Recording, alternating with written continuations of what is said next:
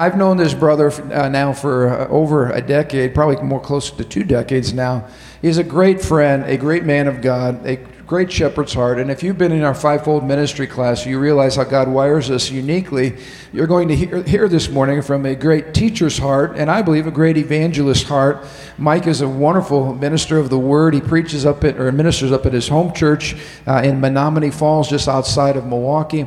He and his beautiful wife, Michelle, have been doing an amazing job loving the people there and loving wherever he goes. There's always a rich deposit from Michael wherever he's at. But I want you to stand to your feet. I want you to give him a very first time Livingstone's welcome as he comes to minister.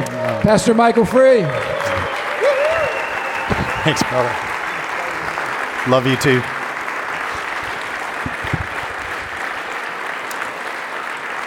Thank you.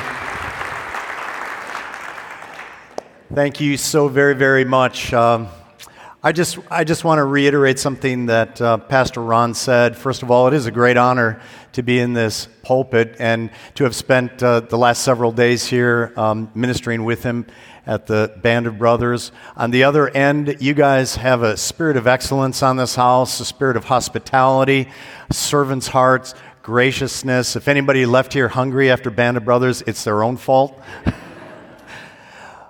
But I just love being in life-giving places. I want to do just a quick shout-out. One of the men we brought about 20 men down here with us that stayed over is David Hallam. David came to us in about 1998. He's British, okay, so if you talk to him, you'll pick up on that right away. But David and his wife, Trish, are intercessors, and he's been one of my personal intercessors for many years. I have 3 of them. They know everything I do, where I go, what I minister on, my flights, because I got to be praying. How many intercessors do we have in the house? How many prayer warriors? All right. Yeah, they're the ones that are going to have the lakefront property in heaven, okay? Just really appreciate all the intercessors and people that do pray. I also want to say, too, that I'm so excited at what's happening down in this part of the region. I would say you're more than becoming a regional church at this point and affecting the region. And I love, it's kind of like throwing stones in a pond. You see the ripples going over, and my belief is the ripples that are coming up from Indiana are going to cross over the ripples coming down from Milwaukee, and we're going to just take this whole entire north Midwest region. Can you say amen? Amen. So I would like to share some things. I want to encourage you to take some notes because God just may speak to you when you do that. Write some things down and talk to you about a part of Jesus' ministry that was very, very important. And we find this in Luke chapter 12, verse 16. We read this. Then he told them a story. Jesus liked to tell stories. He liked to illustrate spiritual truths with things out of everyday life. In my 20s, I lived and worked in Israel for about 1.5 years in one stretch. And I lived about an hour from Nazareth, and that's where Jesus grew up. And if you go there today, and I encourage you to go there, there's a place you can go in Nazareth, and it's run by Christians now, and they've actually done archaeological excavations back to the time, 1st century, when Jesus lived there. And they've rebuilt things, and they are there in period clothing, enacting things that you would see during Jesus' lifetime. You see shepherds, you see carpenters, you see women weaving. It's fascinating. And one of the things that they recently uncovered was a vineyard from the 1st century, from the time of Jesus. And it's very interesting. It's terraced because Nazareth is built on a hill. It's terraced, and then they uncovered the wine press, and there's a watchtower from the time of Jesus, the remains of it. So when Jesus is telling stories about vineyards and laborers and watchtowers and all that, it's because he was familiar with it, and everybody that was listening to him could relate to what he was saying. So he's going to tell them a story, and the stories really, they were an invitation, if you will. In Luke chapter 8, verse 8, we read this. When he had said this, he called out, anyone with ears to hear should listen and understand. And the disciples at that point were, they were there, and when you're following your rabbi, you want to look smart, right, in front of everybody, and they're like, yes, I see. But Jesus knew that they weren't seeing, they weren't getting it. And so he went up to them afterwards, and he began to explain to them. He says, his disciples asked him, because they came, what does this parable mean?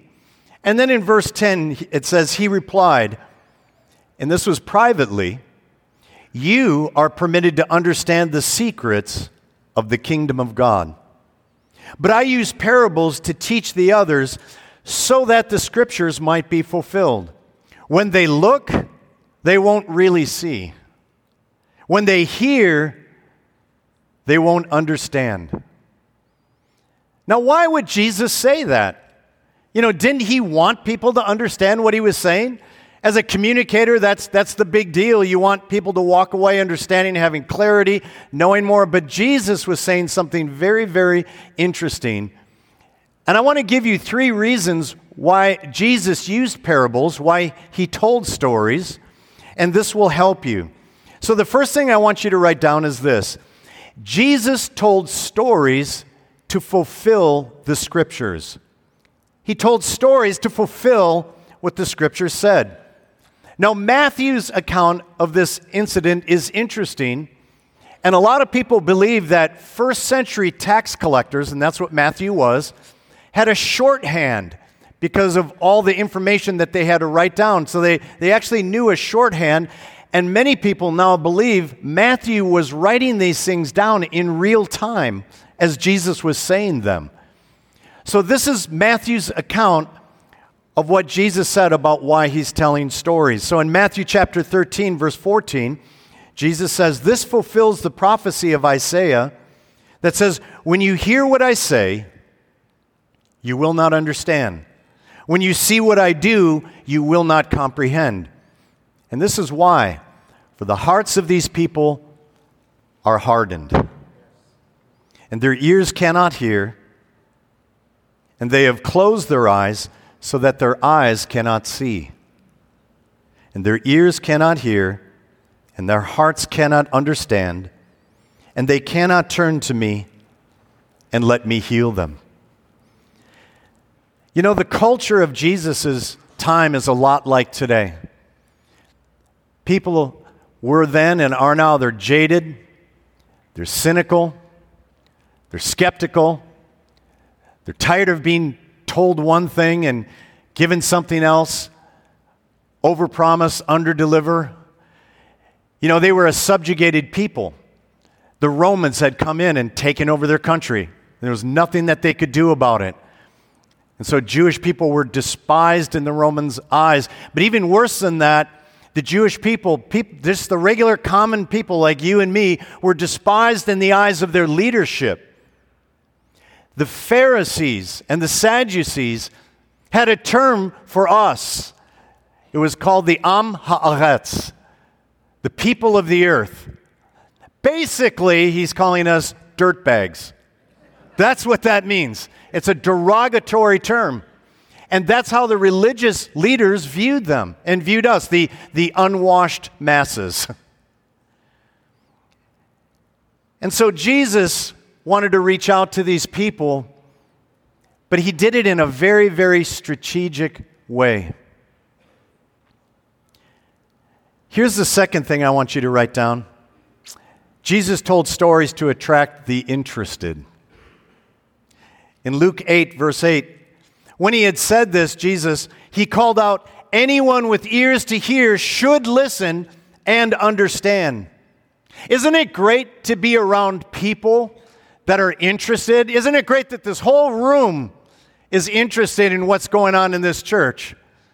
It's so unlike a lot of our college campus, our universities, our lecture halls, where people only come together to argue and debate and polarize and divide people. It's so wonderful when people want to hear and want to learn. And I believe Living Stones is the kind of church where people are hungry, you want the Word of God, you want it to change your lives. Is anybody out there like that today?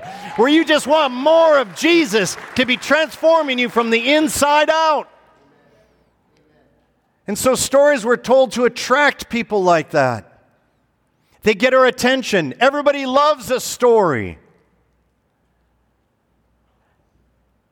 And today, one of the ways that we tell stories is through movies. Right now, as we speak, our church is doing this outreach called At the Movies, where we take stories that people are familiar with, and we take film clips, and then they film me interspersing, drawing spiritual truths, because cinematographers do such a great job at capturing the human condition. And so we leverage that, and we turn our whole church into a cinema, and our cafe is like yours. They serve, during this time, they serve popcorn and Slurpees and big sodas, and so people are in there with their bags of popcorn in churches. The lights are going down. It's like, oh, here it comes on, and boom, the whole place is rumbling just like a theater. And so right now, as we're speaking, I'm on a giant screen, sharing biblical truths out of stories that the lost are familiar with. See, we take all of October and do this because this is the one time that you can invite your friends and family to come, something very unique, and they come and they're like, man, this is so different. And then I give an invitation at the end, and people are getting saved, and we're always so excited about that. Because we're all about stories. We think in pictures. The third reason that Jesus told stories, and this one's interesting, Jesus told stories to deter the indifferent. So go ahead and write that down. He told stories to deter the indifferent. See, like today, some people just didn't want to hear the truth. They were resisting it. They prefer just to go along in life, just bump along in life and have all sorts of issues in life. And maybe you know someone like that. These are people that are always struggling at work, they're struggling at school, they're struggling in their interpersonal connections with people, they're prickly people, they're hard to get to know, they're just, I don't know, they're just always having a rough time. Their whole approach to life is just marked by skepticism and wait-and-see attitude. These people, they won't look past the exterior to find out what's happening on the interior. So they don't do well in relationships. Hundreds, maybe thousands of people drive Summit Avenue or Pratt, where you guys are located, and they see the church, and they never wonder for a minute what goes on in there. Maybe they just reject the interior because they don't like the exterior. And they're missing out.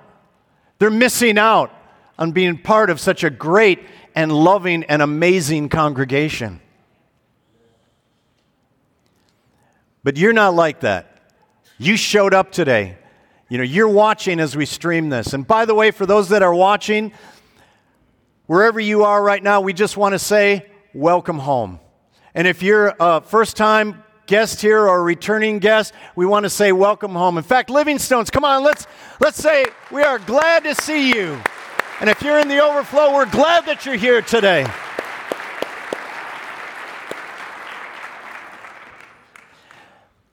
So what's the meaning of this particular story? After all, this is the one I thought would best help us today. So we're talking about vineyards, we're talking about vines and grapes, and I just want you to know that Michelle, she's really the outdoor person. She loves the smell of dirt. She loves the smell of mowed grass. I'm not an outdoors guy by any stretch of the imagination. My idea of camping is opening up the window at a 5-star hotel. That's.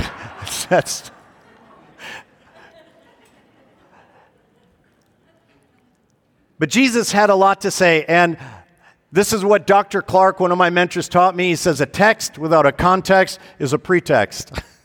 So I want to give you some context for this story. See, in Matthew chapter 19, a young man who was very well off, very affluent, calls him the rich young ruler. He comes to Jesus and he said, "Sir, what must I do to inherit eternal life?" In other words, how do I get to heaven? And so Jesus relates to him and he says, "You know the commandments," and he's referring to the 10 commandments. What does it say? And then he recites a few of them about how to treat people and love God and all of that. He knew what they were. And then he says this, and there was this tinge of pride in his voice. He said, "But Master, I've kept all of these from my youth."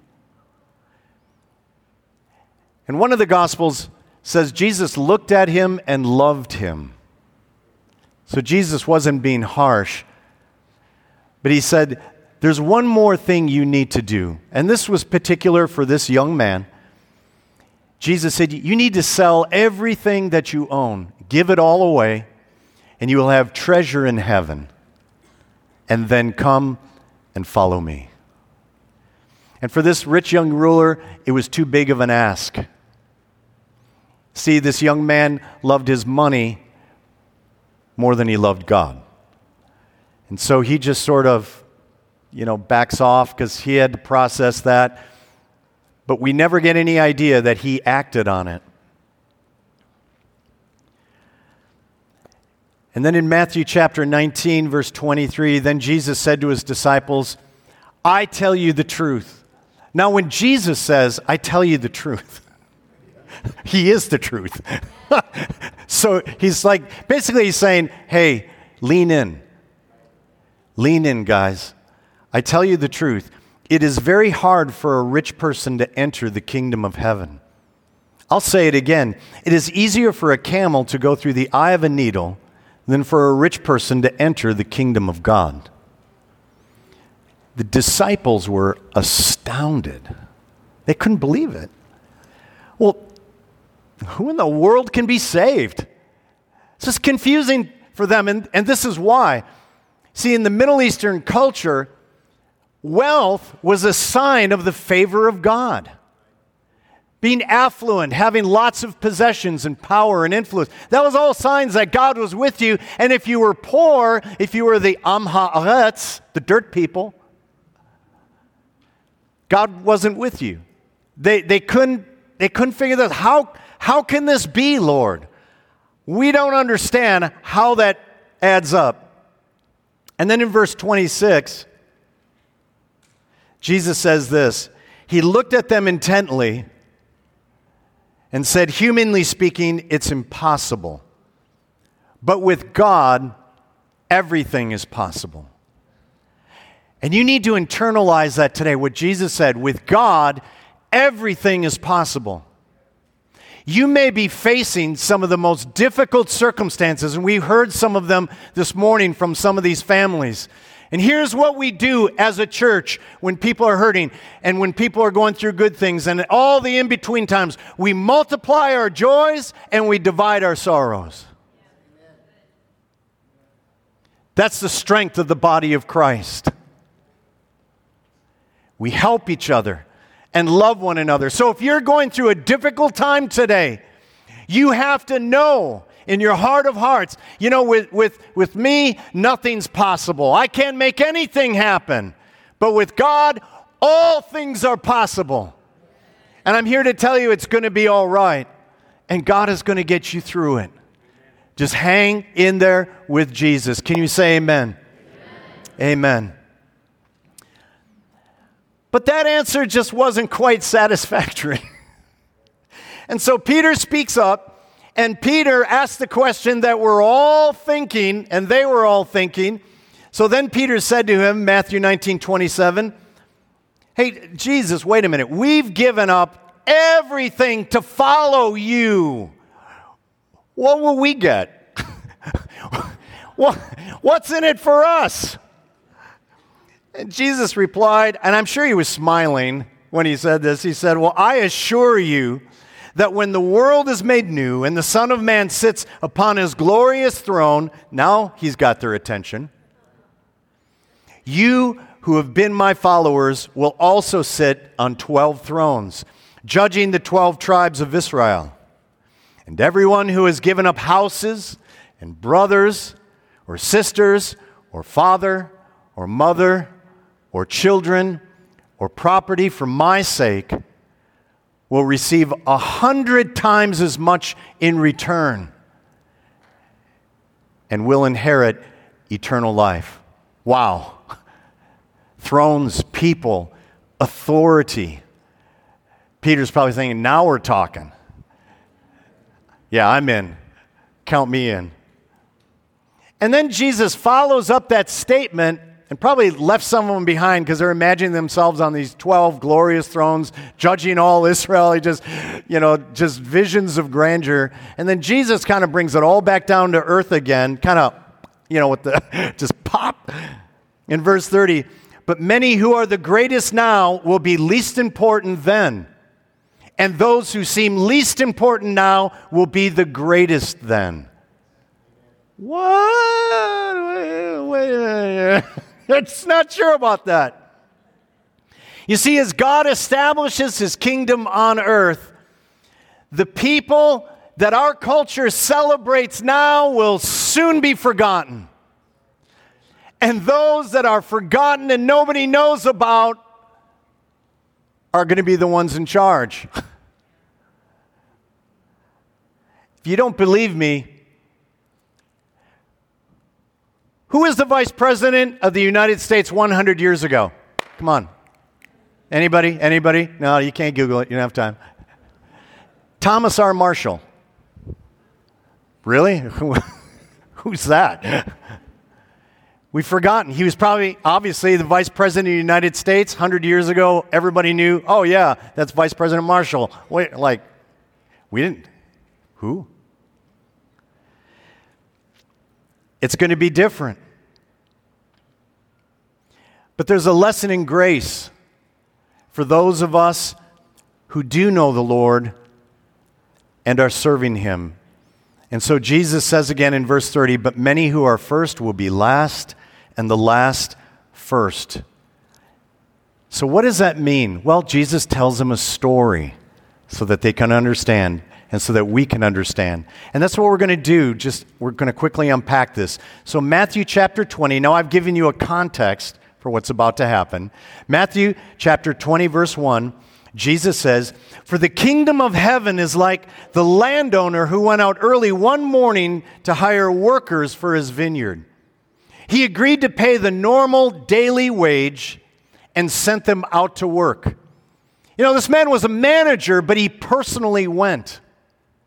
And it's very interesting. This is a scene they'd seen over and over every day. So it's very familiar. Now, just to contextualize this, a laborer at the time of Jesus, in our time, the equivalent is they earned about $166 a day, just to put it into perspective. So this manager goes out and he personally starts hiring people. Then in verse 3, at 9 o'clock in the morning, he was passing through the marketplace and saw some people standing around doing nothing. So he hired them, telling them that he would pay them what was right at the end of the day. So they went to work in the vineyard, and at noon and again at 3 o'clock, he did the same thing. Interesting. See, the landowner kept hiring men. And we just have to kind of surmise, well, maybe, the grape harvest had to come in. They just kept throwing more and more workers at it. Or maybe this man was generous and he saw men standing around, and when men were standing around, that means that there were wives and children who weren't going to eat that night.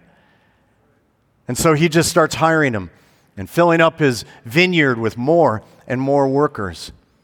Then verse 6, at 5 o'clock in the afternoon, he was in town again and saw some more people standing around. So just know this, the workday began at 6 a.m. It's 5 p.m. now. It's the 11th hour.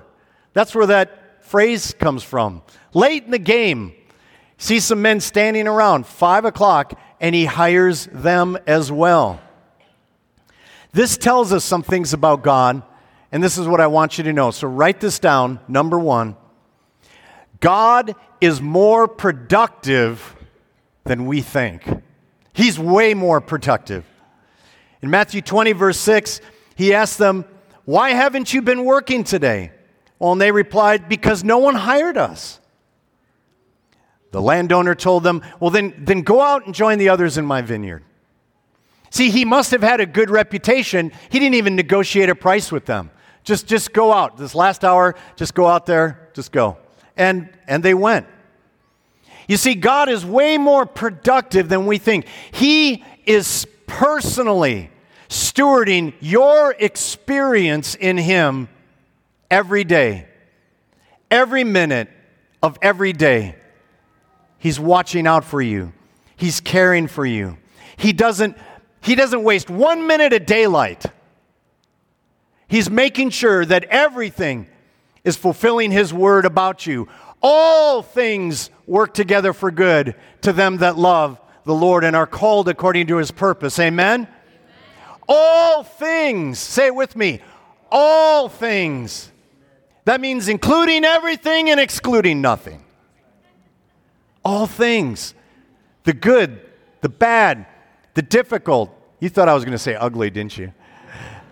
Everything is working together for our good.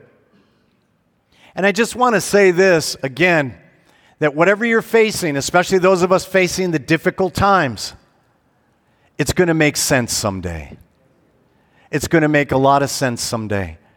Someday in heaven, the curtain will be pulled back and you will understand. A lot of people don't know this. We have 4 children, but you can only really see 3.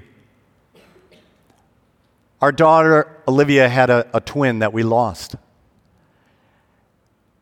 And I don't know why God said Olivia's going to be on earth and her sister's going to be in heaven, but I just know someday I'm going to meet my other daughter. And we're going to be reunited. Don't know why. I just know that someday it's going to make sense. I'm sorry. We're going to understand. In Matthew 20, verse 8, we read, "That evening he told the foreman to call the workers in and pay them. And then he did something very unusual, beginning with the last workers first." That was unusual. That didn't happen. The first hired always got paid first because they'd borne the heat of the day. You see, the Torah, the law, required that employers pay their employees promptly. In Deuteronomy 24:14, we read, "Never take advantage of poor and destitute laborers, whether they are fellow Israelites or foreigners living in your towns. You must pay them their wages each day before sunset because they are poor and they're counting on it. If you don't, they might cry out to the Lord against you, and it would be counted against you as sin." James actually says this very same thing in the New Testament. And so if you're here today or you're watching and you're an employer, it's very, very important that you treat your employees fairly. And don't leverage them and their patience because you made a mistake. That's the principle here. And then a huge surprise came. Jesus, he keeps throwing all these twists in the story because it was like, wait a minute, that's not right. Really, that happened?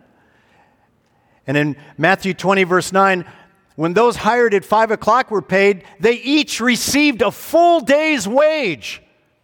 These are the guys who are like, man, nobody hired us. Well, just go out there and I'll pay you whatever is right. All right. So they went out, worked an hour. They come to payday, and the man is handing out $164, $165, $166, $166. And they were shocked. Are you kidding me? Yes, that's what the owner said. Go on your way. Next! Call the next guy forward. They couldn't believe it. They were absolutely amazed.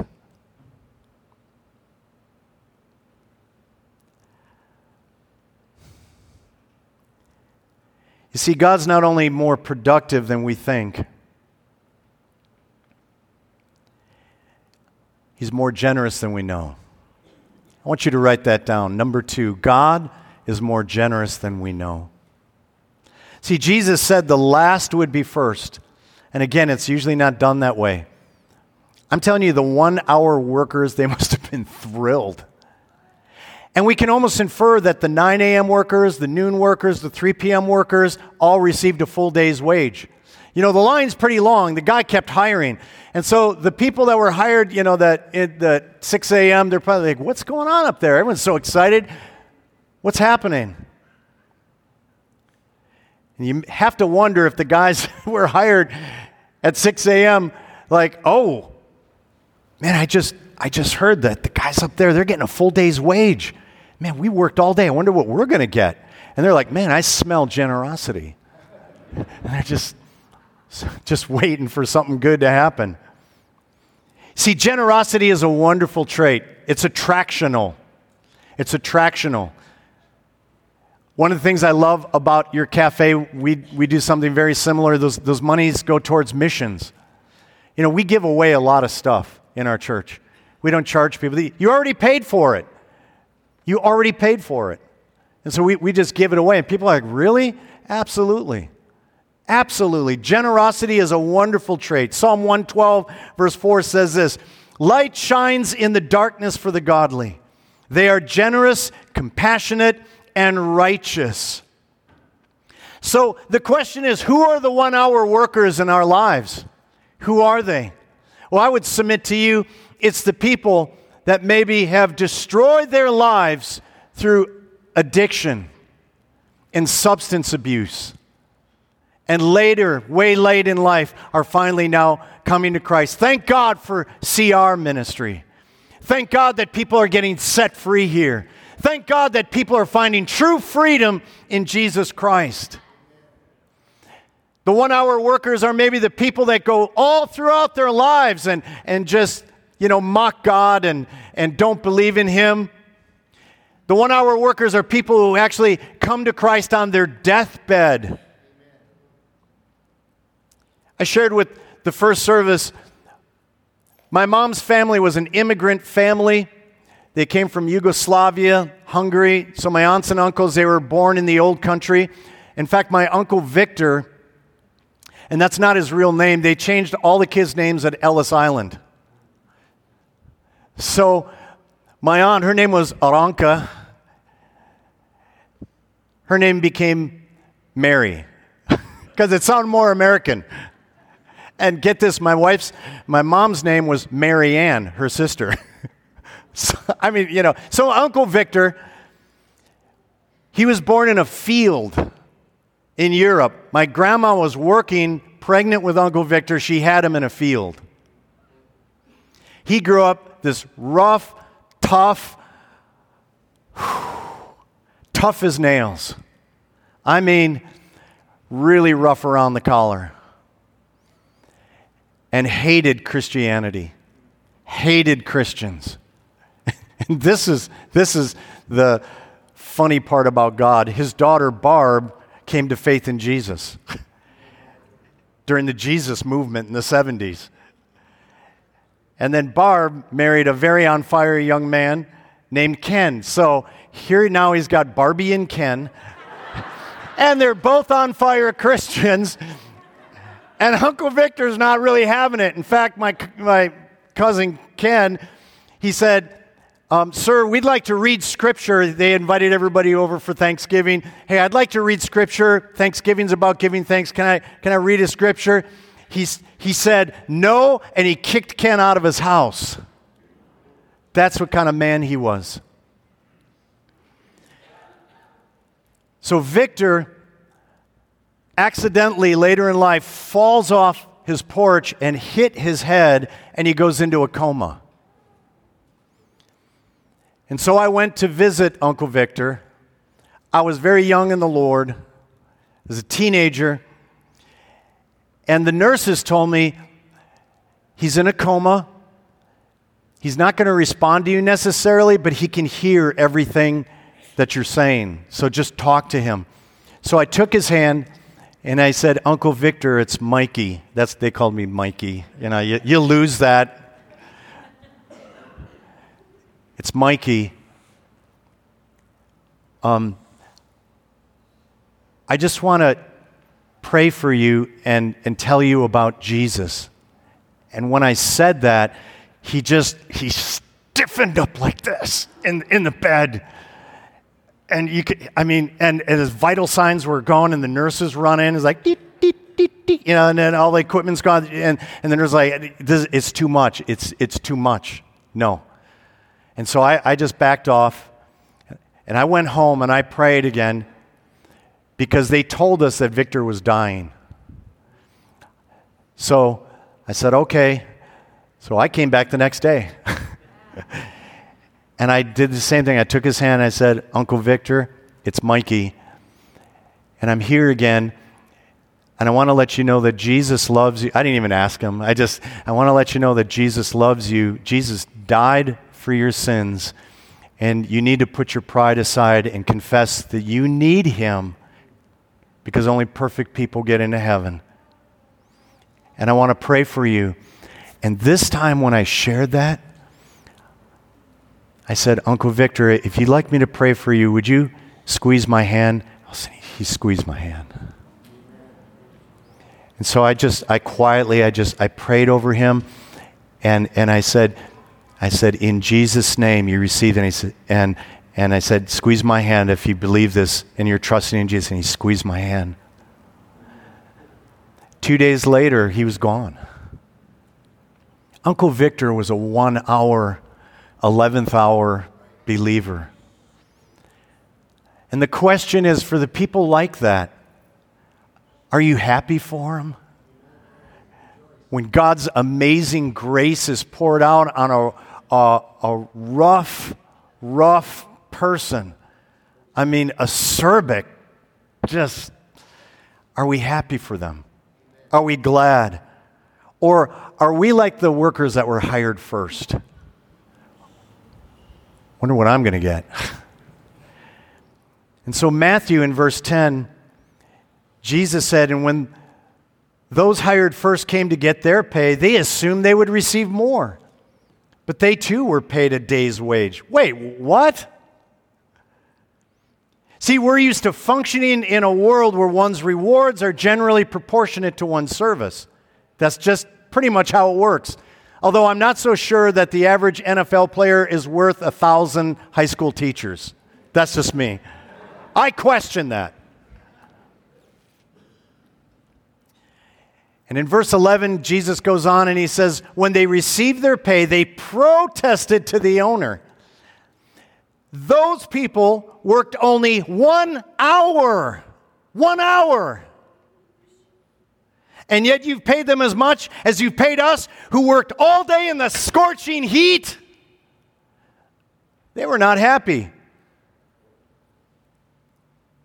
You know, if you've got kids, if you're a parent, you've kind of heard a version of this. It goes like this. That's not fair. Right? That's not fair. We used to hear that from our kids. You heard it too. I know you did. Yep.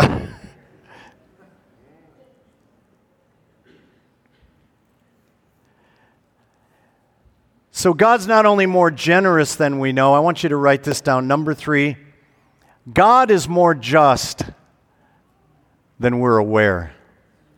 He's more just than we're aware. And so Jesus gives the response.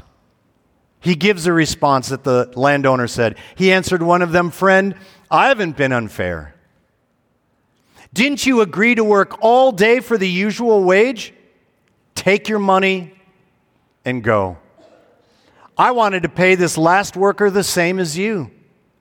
Is it against the law for me to do what I want with my money? Should I be jealous?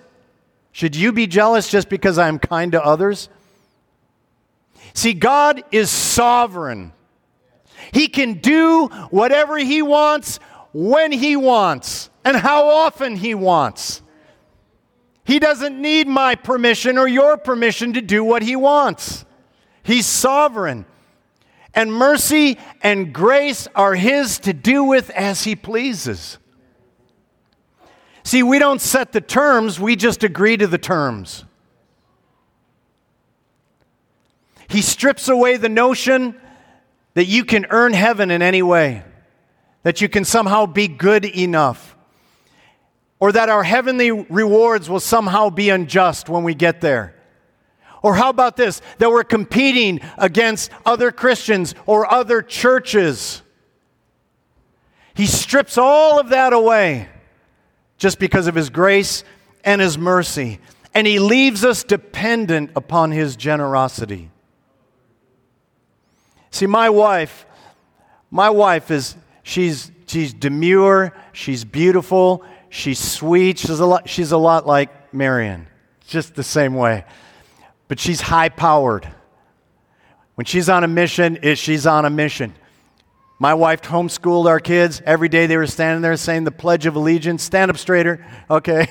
Saying the Pledge of Allegiance, loving God, loving their mom and dad, loving their neighbors, loving the church, just being good citizens. That's the way she raised him. And when they pulled the "that's not fair" card out, she had a saying. She said, "Listen, I'm the boss, you're the applesauce." Got it? Turn to the person next to you and say, "God's the boss, you're the applesauce."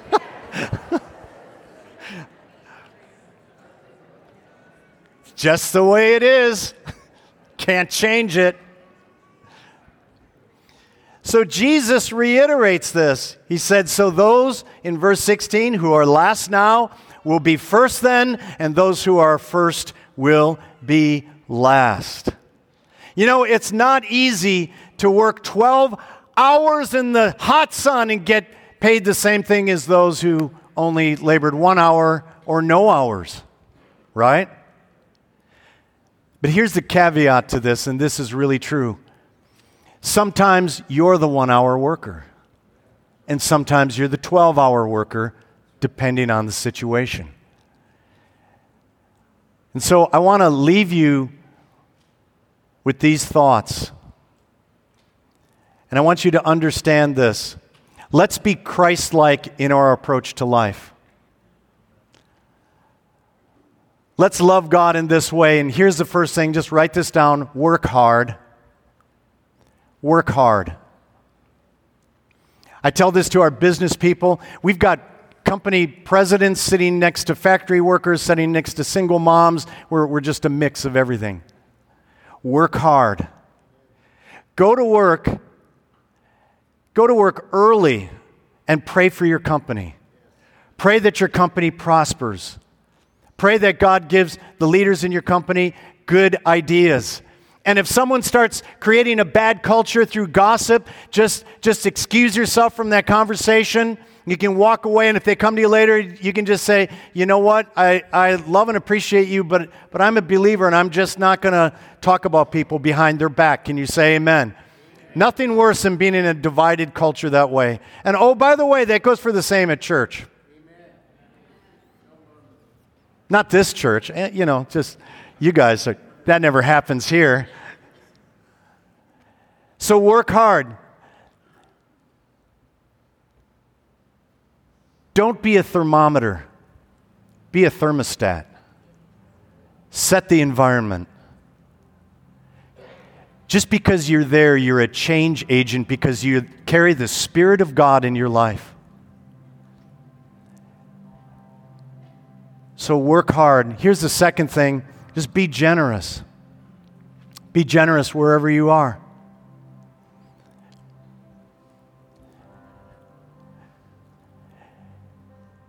You know, there was a Roman law in first century Israel that by law, a soldier could ask any Jew to carry his pack for an entire mile. Jesus said, not just 1 mile, go the extra mile. Carry it 2 miles and just show generosity. Because when you show generosity, you're showing the character of Christ, who's generous to all of us. He makes His rain to fall on the just and the unjust. He makes His sun to shine on the good and the evil. He's generous. Be like your Father in heaven. And let people know what He's really like. And then lastly, I would just say this. Act justly. The world's got an upside down view of what justice is.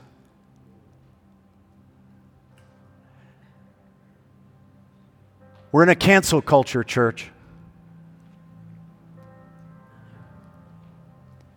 But there's nothing that can cancel out people who do justly and love mercy and loving kindness and those who walk humbly with their God. Nothing can cancel that out because people know that it comes from heaven. There is no justice apart from heaven. And that's why we couldn't earn our way there.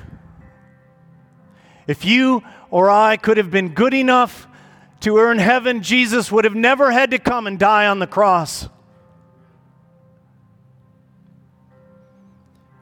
The rich young ruler thought he was good enough.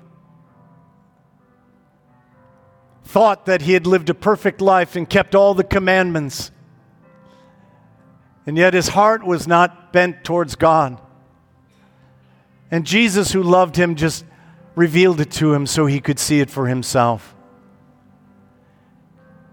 He had kept something between him and the Almighty, the Creator.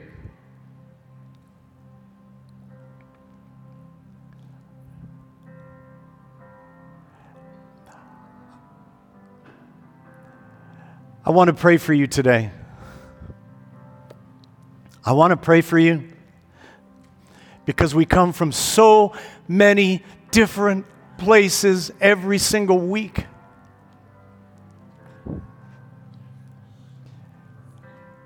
And some here today, you feel far from God. Maybe you've never said yes to Jesus Christ and His demands of lordship. If He's not first on your list, I'm telling you right now, He's not on your list at all. He won't be slotted in third, fourth, fifth. Maybe you've never heard the good news that Jesus died for you and that all you have to do is receive the gift of faith. You don't have to work for it. You can't earn it. You don't deserve it. You just receive it from Him. And then walk forward in believing loyalty to Him. Maybe you grew up in church. Maybe you have perfect Sunday school attendance. Maybe you were confirmed. Maybe you served as an altar boy. Maybe you were baptized. Maybe you gave your life to Christ at youth camp. But for some reason, you know you're far from God today. God is calling you home now. Today is the day of salvation. I want to pray for you. Would you just make the place where you're sitting the altar where you meet God today? And be completely honest with Him. Just bow your head with me. Close your eyes. I want to pray for you right where you're at. I'm not going to ask you to stand up or come forward. I'm just going to ask you to pray right where you're at. And if you're here today and you would say, Mike, I'm not 100% sure that if today were my last day on earth, that Jesus would welcome me into His heaven. Or maybe today you just feel so far from God and you know you need to get back to Him. He's one prayer away. In about a minute, I'm going to pray. And if you want to be included in on that prayer, either to come to Jesus for the first time or come back to Christ, with every head bowed and every eye closed, I'm going to ask you to let me know that. You say, Mike, count me in. count me in. I'm going to ask you to just lift up your hand, hold it up high right now, if that's you. You want to be included in that prayer? Yes, yes, yes, yes. God bless you. Yes, sir. Good job. Yes, you're on the front row. Are there others? Are there others? Yes. All the way back there. Yes, yes, yes, yes. Young man, yes. Good job. Yes, yes, right here. Yes, young man. Good job. I see you. Good job. Are there others? Yes, sir. You need to get back to God. Yes. You can put your hands down. I want to pray for you, and I want to put some words to where your heart is at. And as you sincerely mean this in your heart, God's going to respond to you. You can walk out of here knowing God and having peace in your heart, even in the midst of a storm. And so I'm going to ask all of us together as a family to pray this out loud. I just want you to pray and repeat after me. Just say this: Lord Jesus, I need you. I thank you today that you died for me. I repent of my sin. I turn away from it and I turn to you. Forgive me. Come into my life. Take control of my life. I want to walk with you. I believe that you rose from the dead. And someday I will be with you in heaven because of your goodness to me. I receive this today in Jesus' name. And everybody said out loud, amen and amen, amen. Come on, let's give those a hand that just prayed that prayer. Oh, you can do better than that. Come on. Yes. Good job. Good job. Now, this is what we'd like you to do. We've got prayer partners that care very much about you. And those that made that decision, what we want you to do is, in a minute, they're going to come up here and pray for you, okay? It's very important. The people that came with you or brought you, they'll wait for you. But you need to connect with somebody from Living Stones Church. Tell them what you did, and they're going to begin to help you with that. And Pastor Ron, can I just submit this to you, sir? That third song that we sang today, that song of blessing, my heart was just very touched by it. Jesus said, when you go into a house and you find a man of peace, and I'm telling you, Pastor Ron is a man of peace, leave a blessing. Just leave your peace there, leave a blessing. So I'm going to ask all of you to just stand to your feet. And Elisha, would you just go into, just sustain a G or something? Just sustain a G note, okay? Would you just lift up your hands and just receive this? And this is what we sang. Yavarechacha Adonai v'yishmerecha. Ya'er Adonai panav elecha v'yechunecha. Yisa Adonai panav elecha v'yasem lecha shalom. The Lord bless you and keep you. The Lord make his face shine upon you. The Lord lift up his countenance upon you and give you peace. In the name of Jesus we pray. Amen and amen. God bless you.